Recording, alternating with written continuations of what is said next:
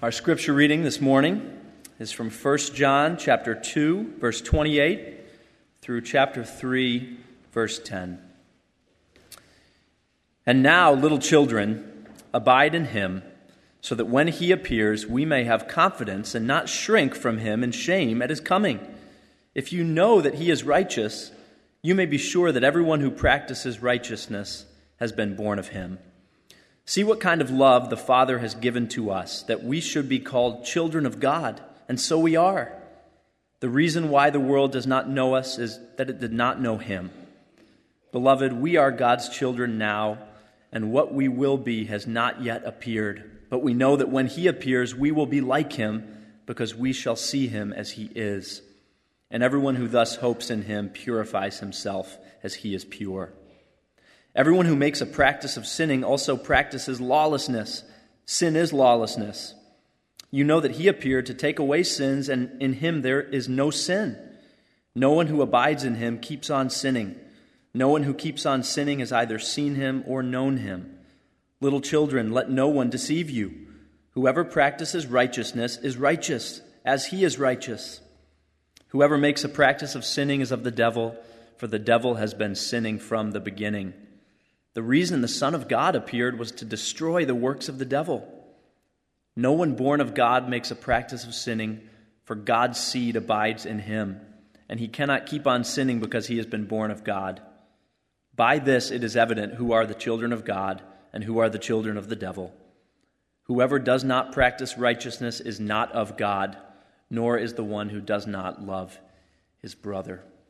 This is God's word. You may be seated.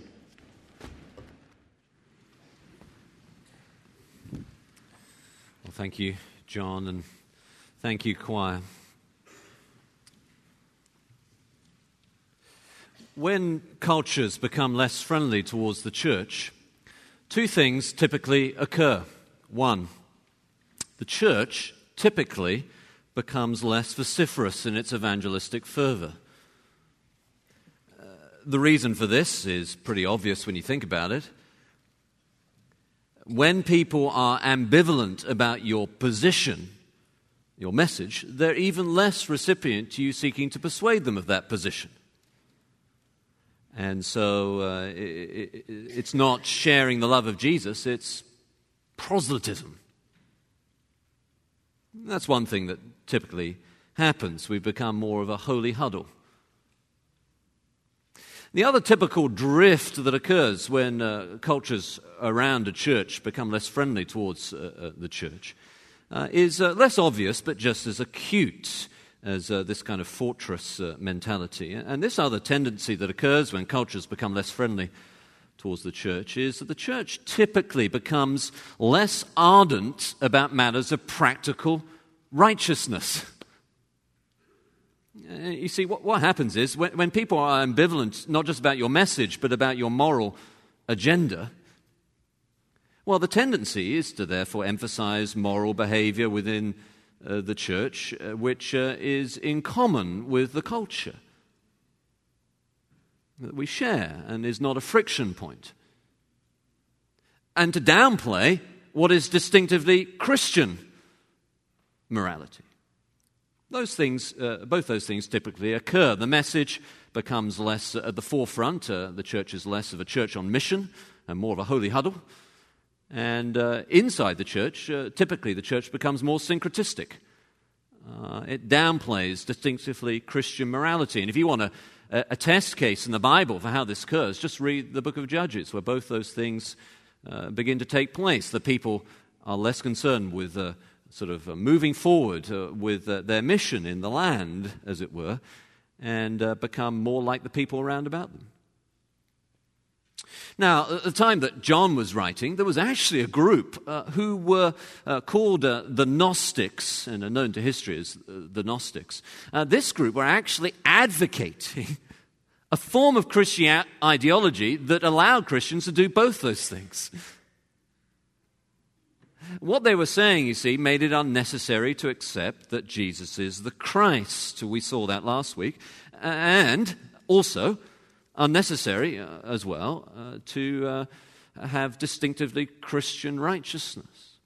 Here's how it worked. Because they said Jesus was not really born in flesh, that meant, well, you can be spiritual, whatever your flesh is doing, practically, you see. It doesn't matter how you behave. All that matters is that you have a mystical experience, that kind of spirituality. Now, there's a certain attractiveness to these ideas for the early Christians because it gave them a much easier ride with their pagan neighbors. It's much easier to get along with their pagan neighbors. That was the advantage of this message and why it was attractive.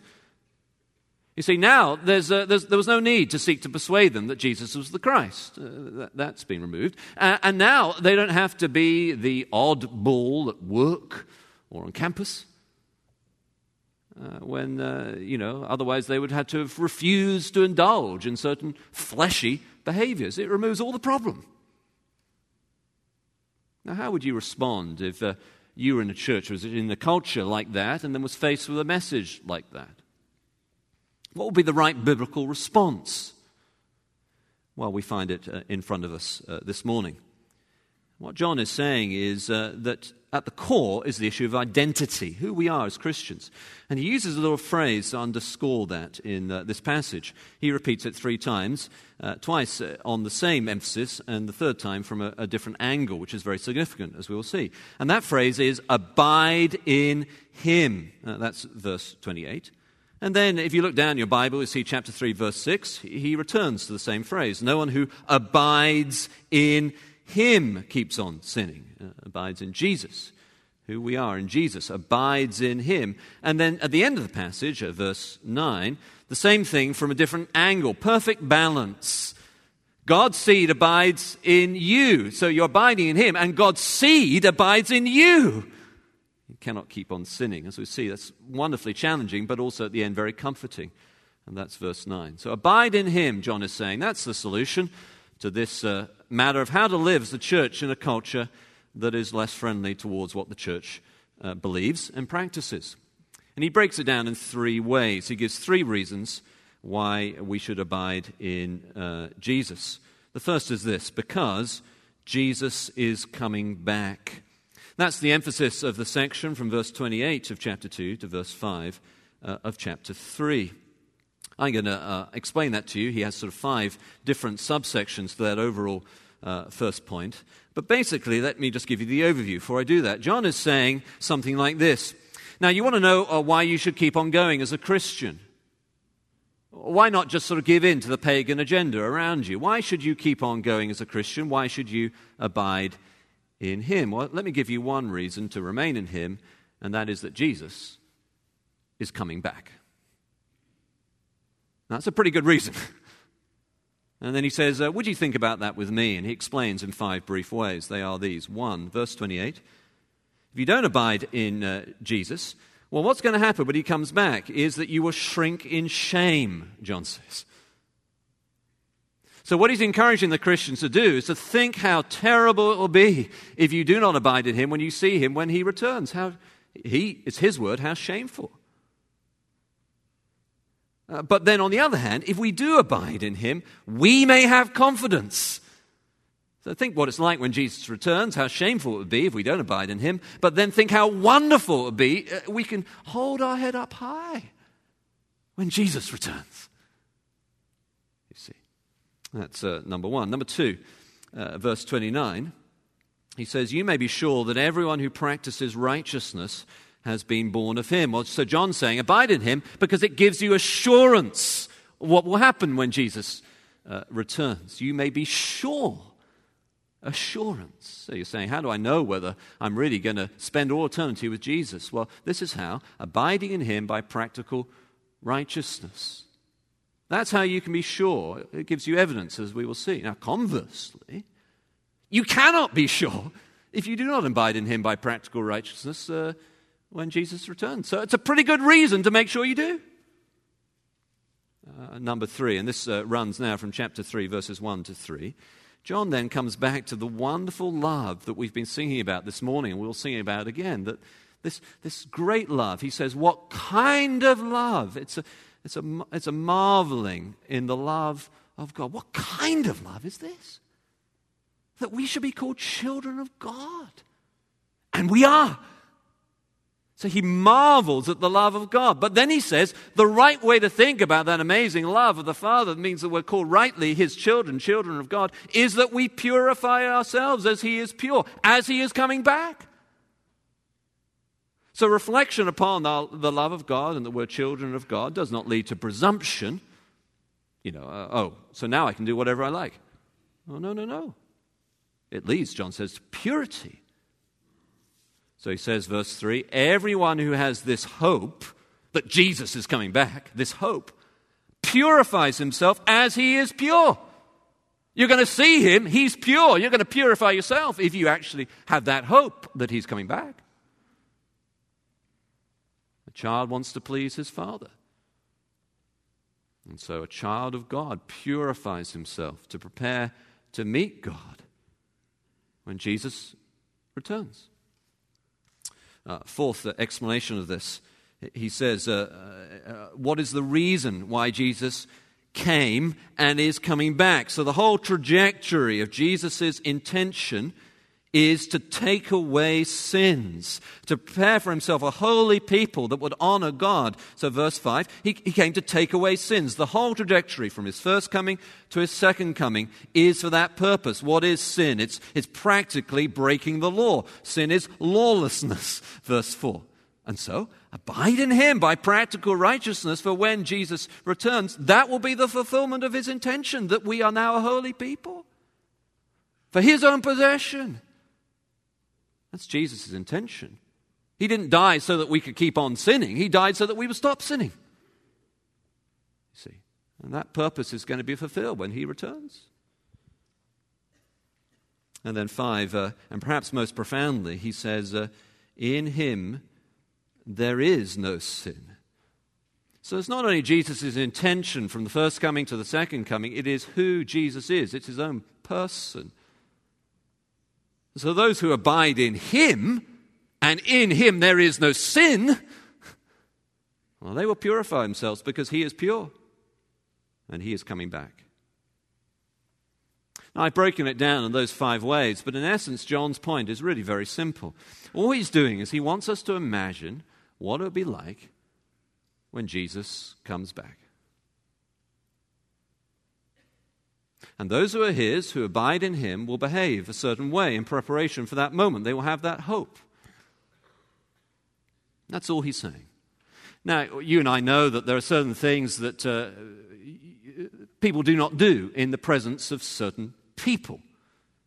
So, for instance, you can see this even at school and in grade school when the children are outside at recess and perhaps they get a little overexcited and they come back into the classroom and they're all kind of fighting and playing around, and then the teacher walks in the room and they stop. You see, if it's a good teacher, they stop.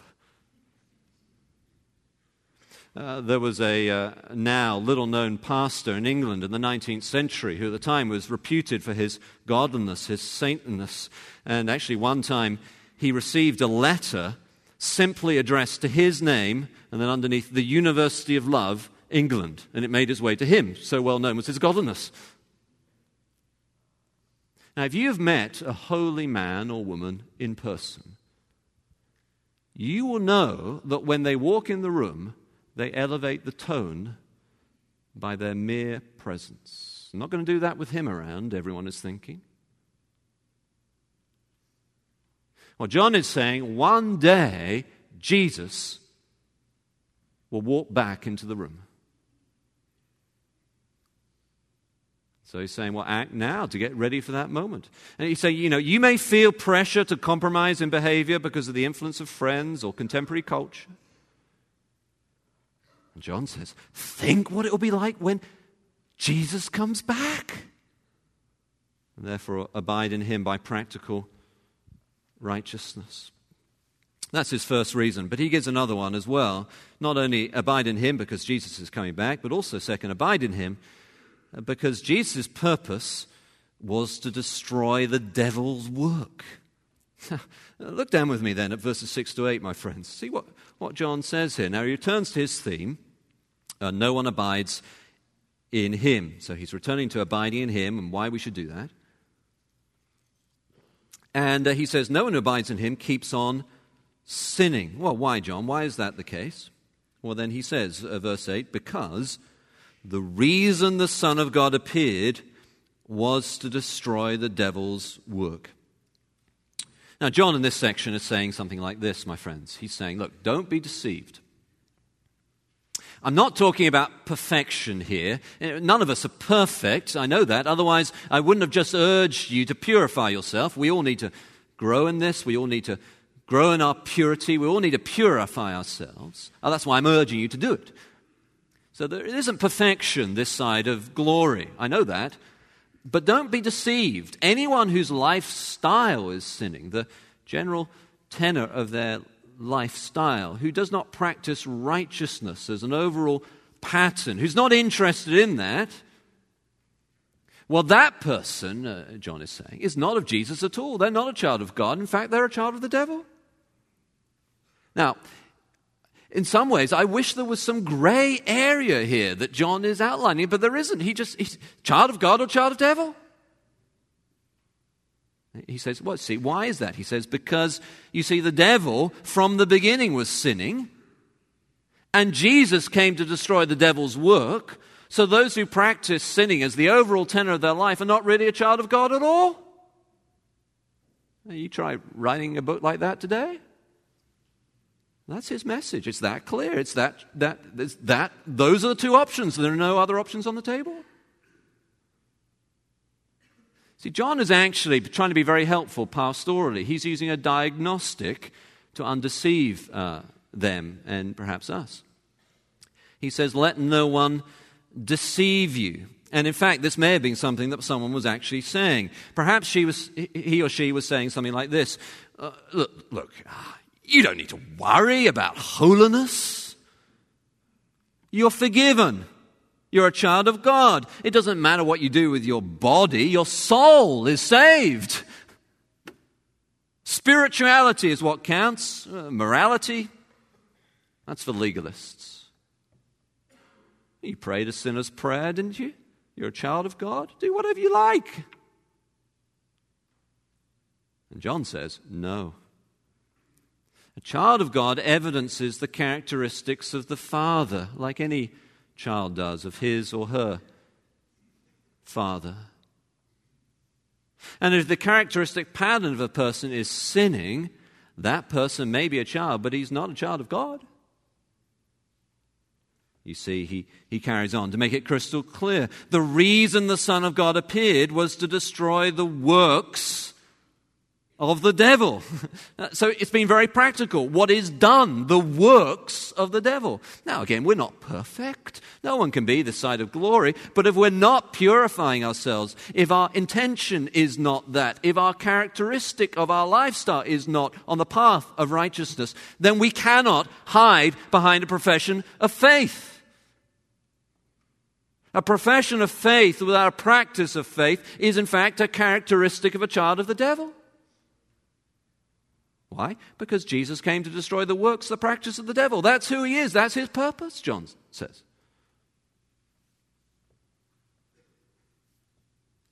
And so these people then were living in a culture not friendly to Christian values and a way far more intense than any of us may think is going on in our day and age.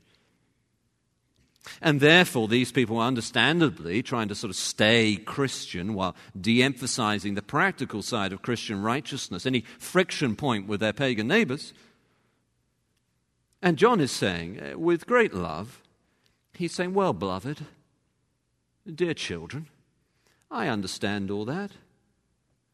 I've experienced some friction points myself. I understand that. But remember this. You have an encounter that is coming far more intimidating when Jesus comes back, the parousia, when he returns.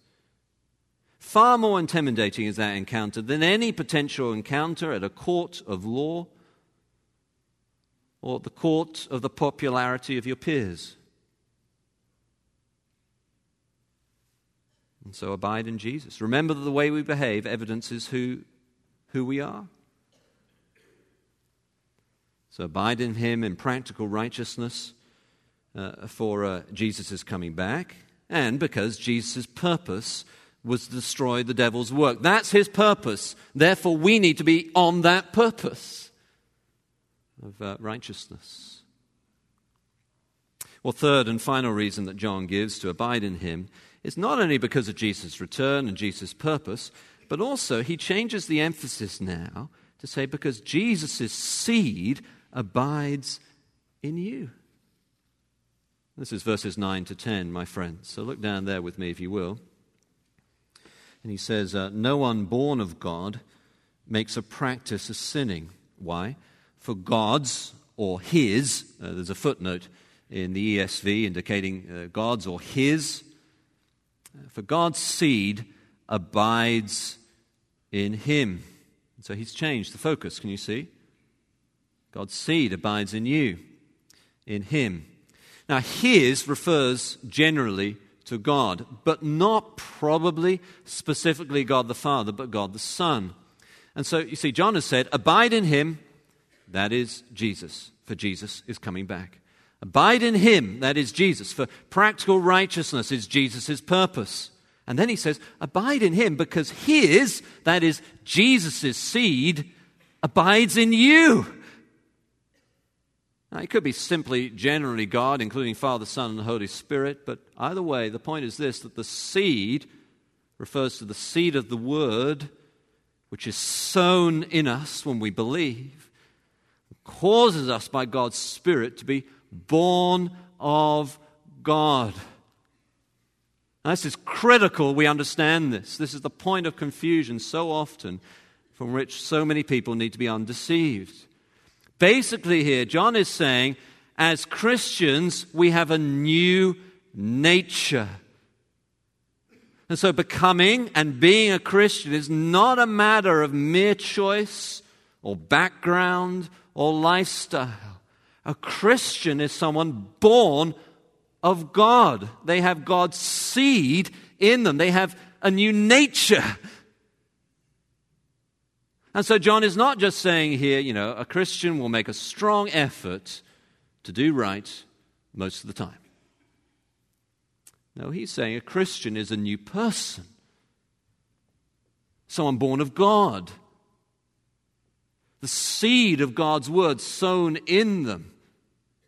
A new baby. And so while they will on occasion, from time to time, fail, no one is perfect this side of glory, the practice of their lives, the characteristic of their behavior is one that cannot keep on sinning, he says.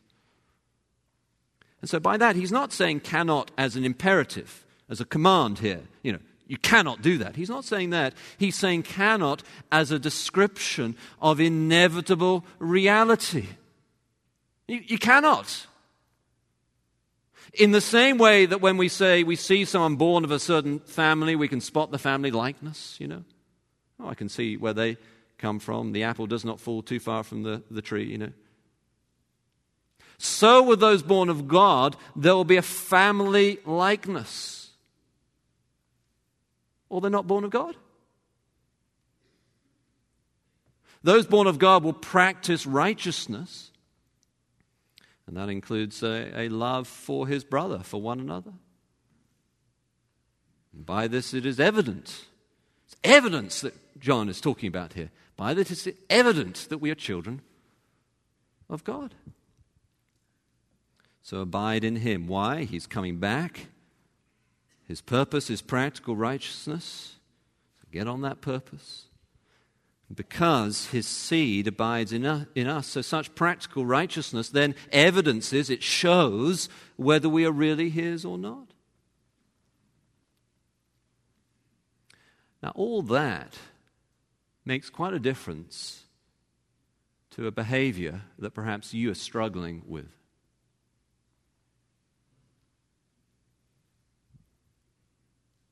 It makes quite a difference to the fact that perhaps there's someone here in the church that you find it really hard to get along with. And maybe even, if you're honest, there's some hate or bitterness.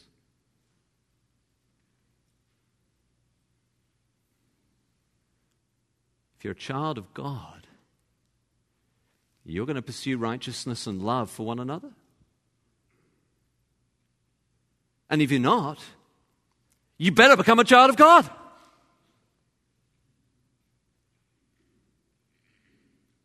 Only if God's seed abides in you is it possible to say you just cannot keep on sinning. If you find it impossible to practice righteousness in any general pattern, if you find it impossible to love these weird people who go to church on Sunday. And I don't want to say, look better. I want to say get born of God.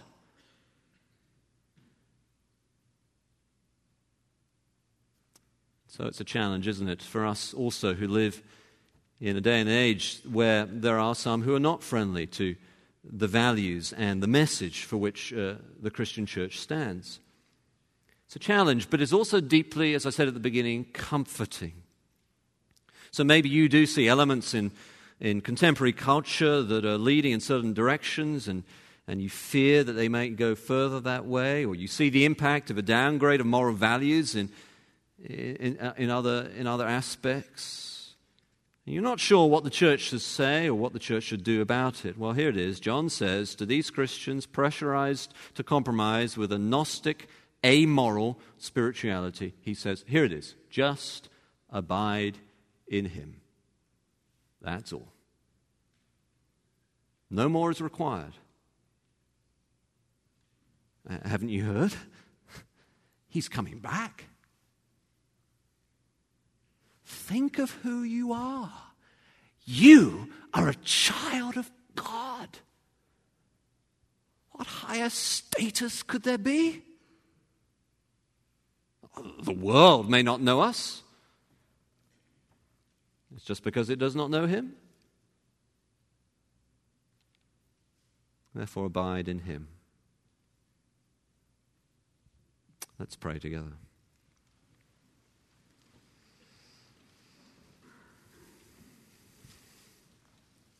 Father, thank you. I thank you for the clarity with which John draws his lines here. I thank you also for the tenderness with which he does that, and the affection he clearly displays as he writes. Father, perhaps there are some here who grew up in the church and have adopted certain cultural expressions. They know the language and the lingo and the way of dressing and talking. But there is very little practice of righteousness or love for other believers. Father, I pray for such a person here this morning, that your seed of the word would abide in him or her, and therefore the person will be born of God. No longer just culturally a Christian, but born of God.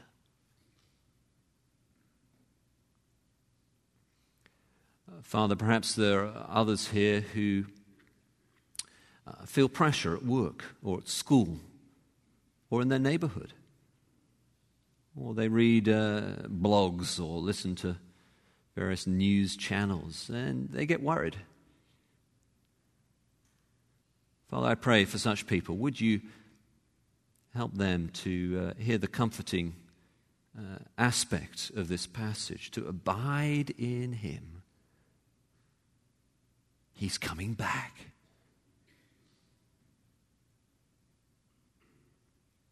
And so to practice righteousness.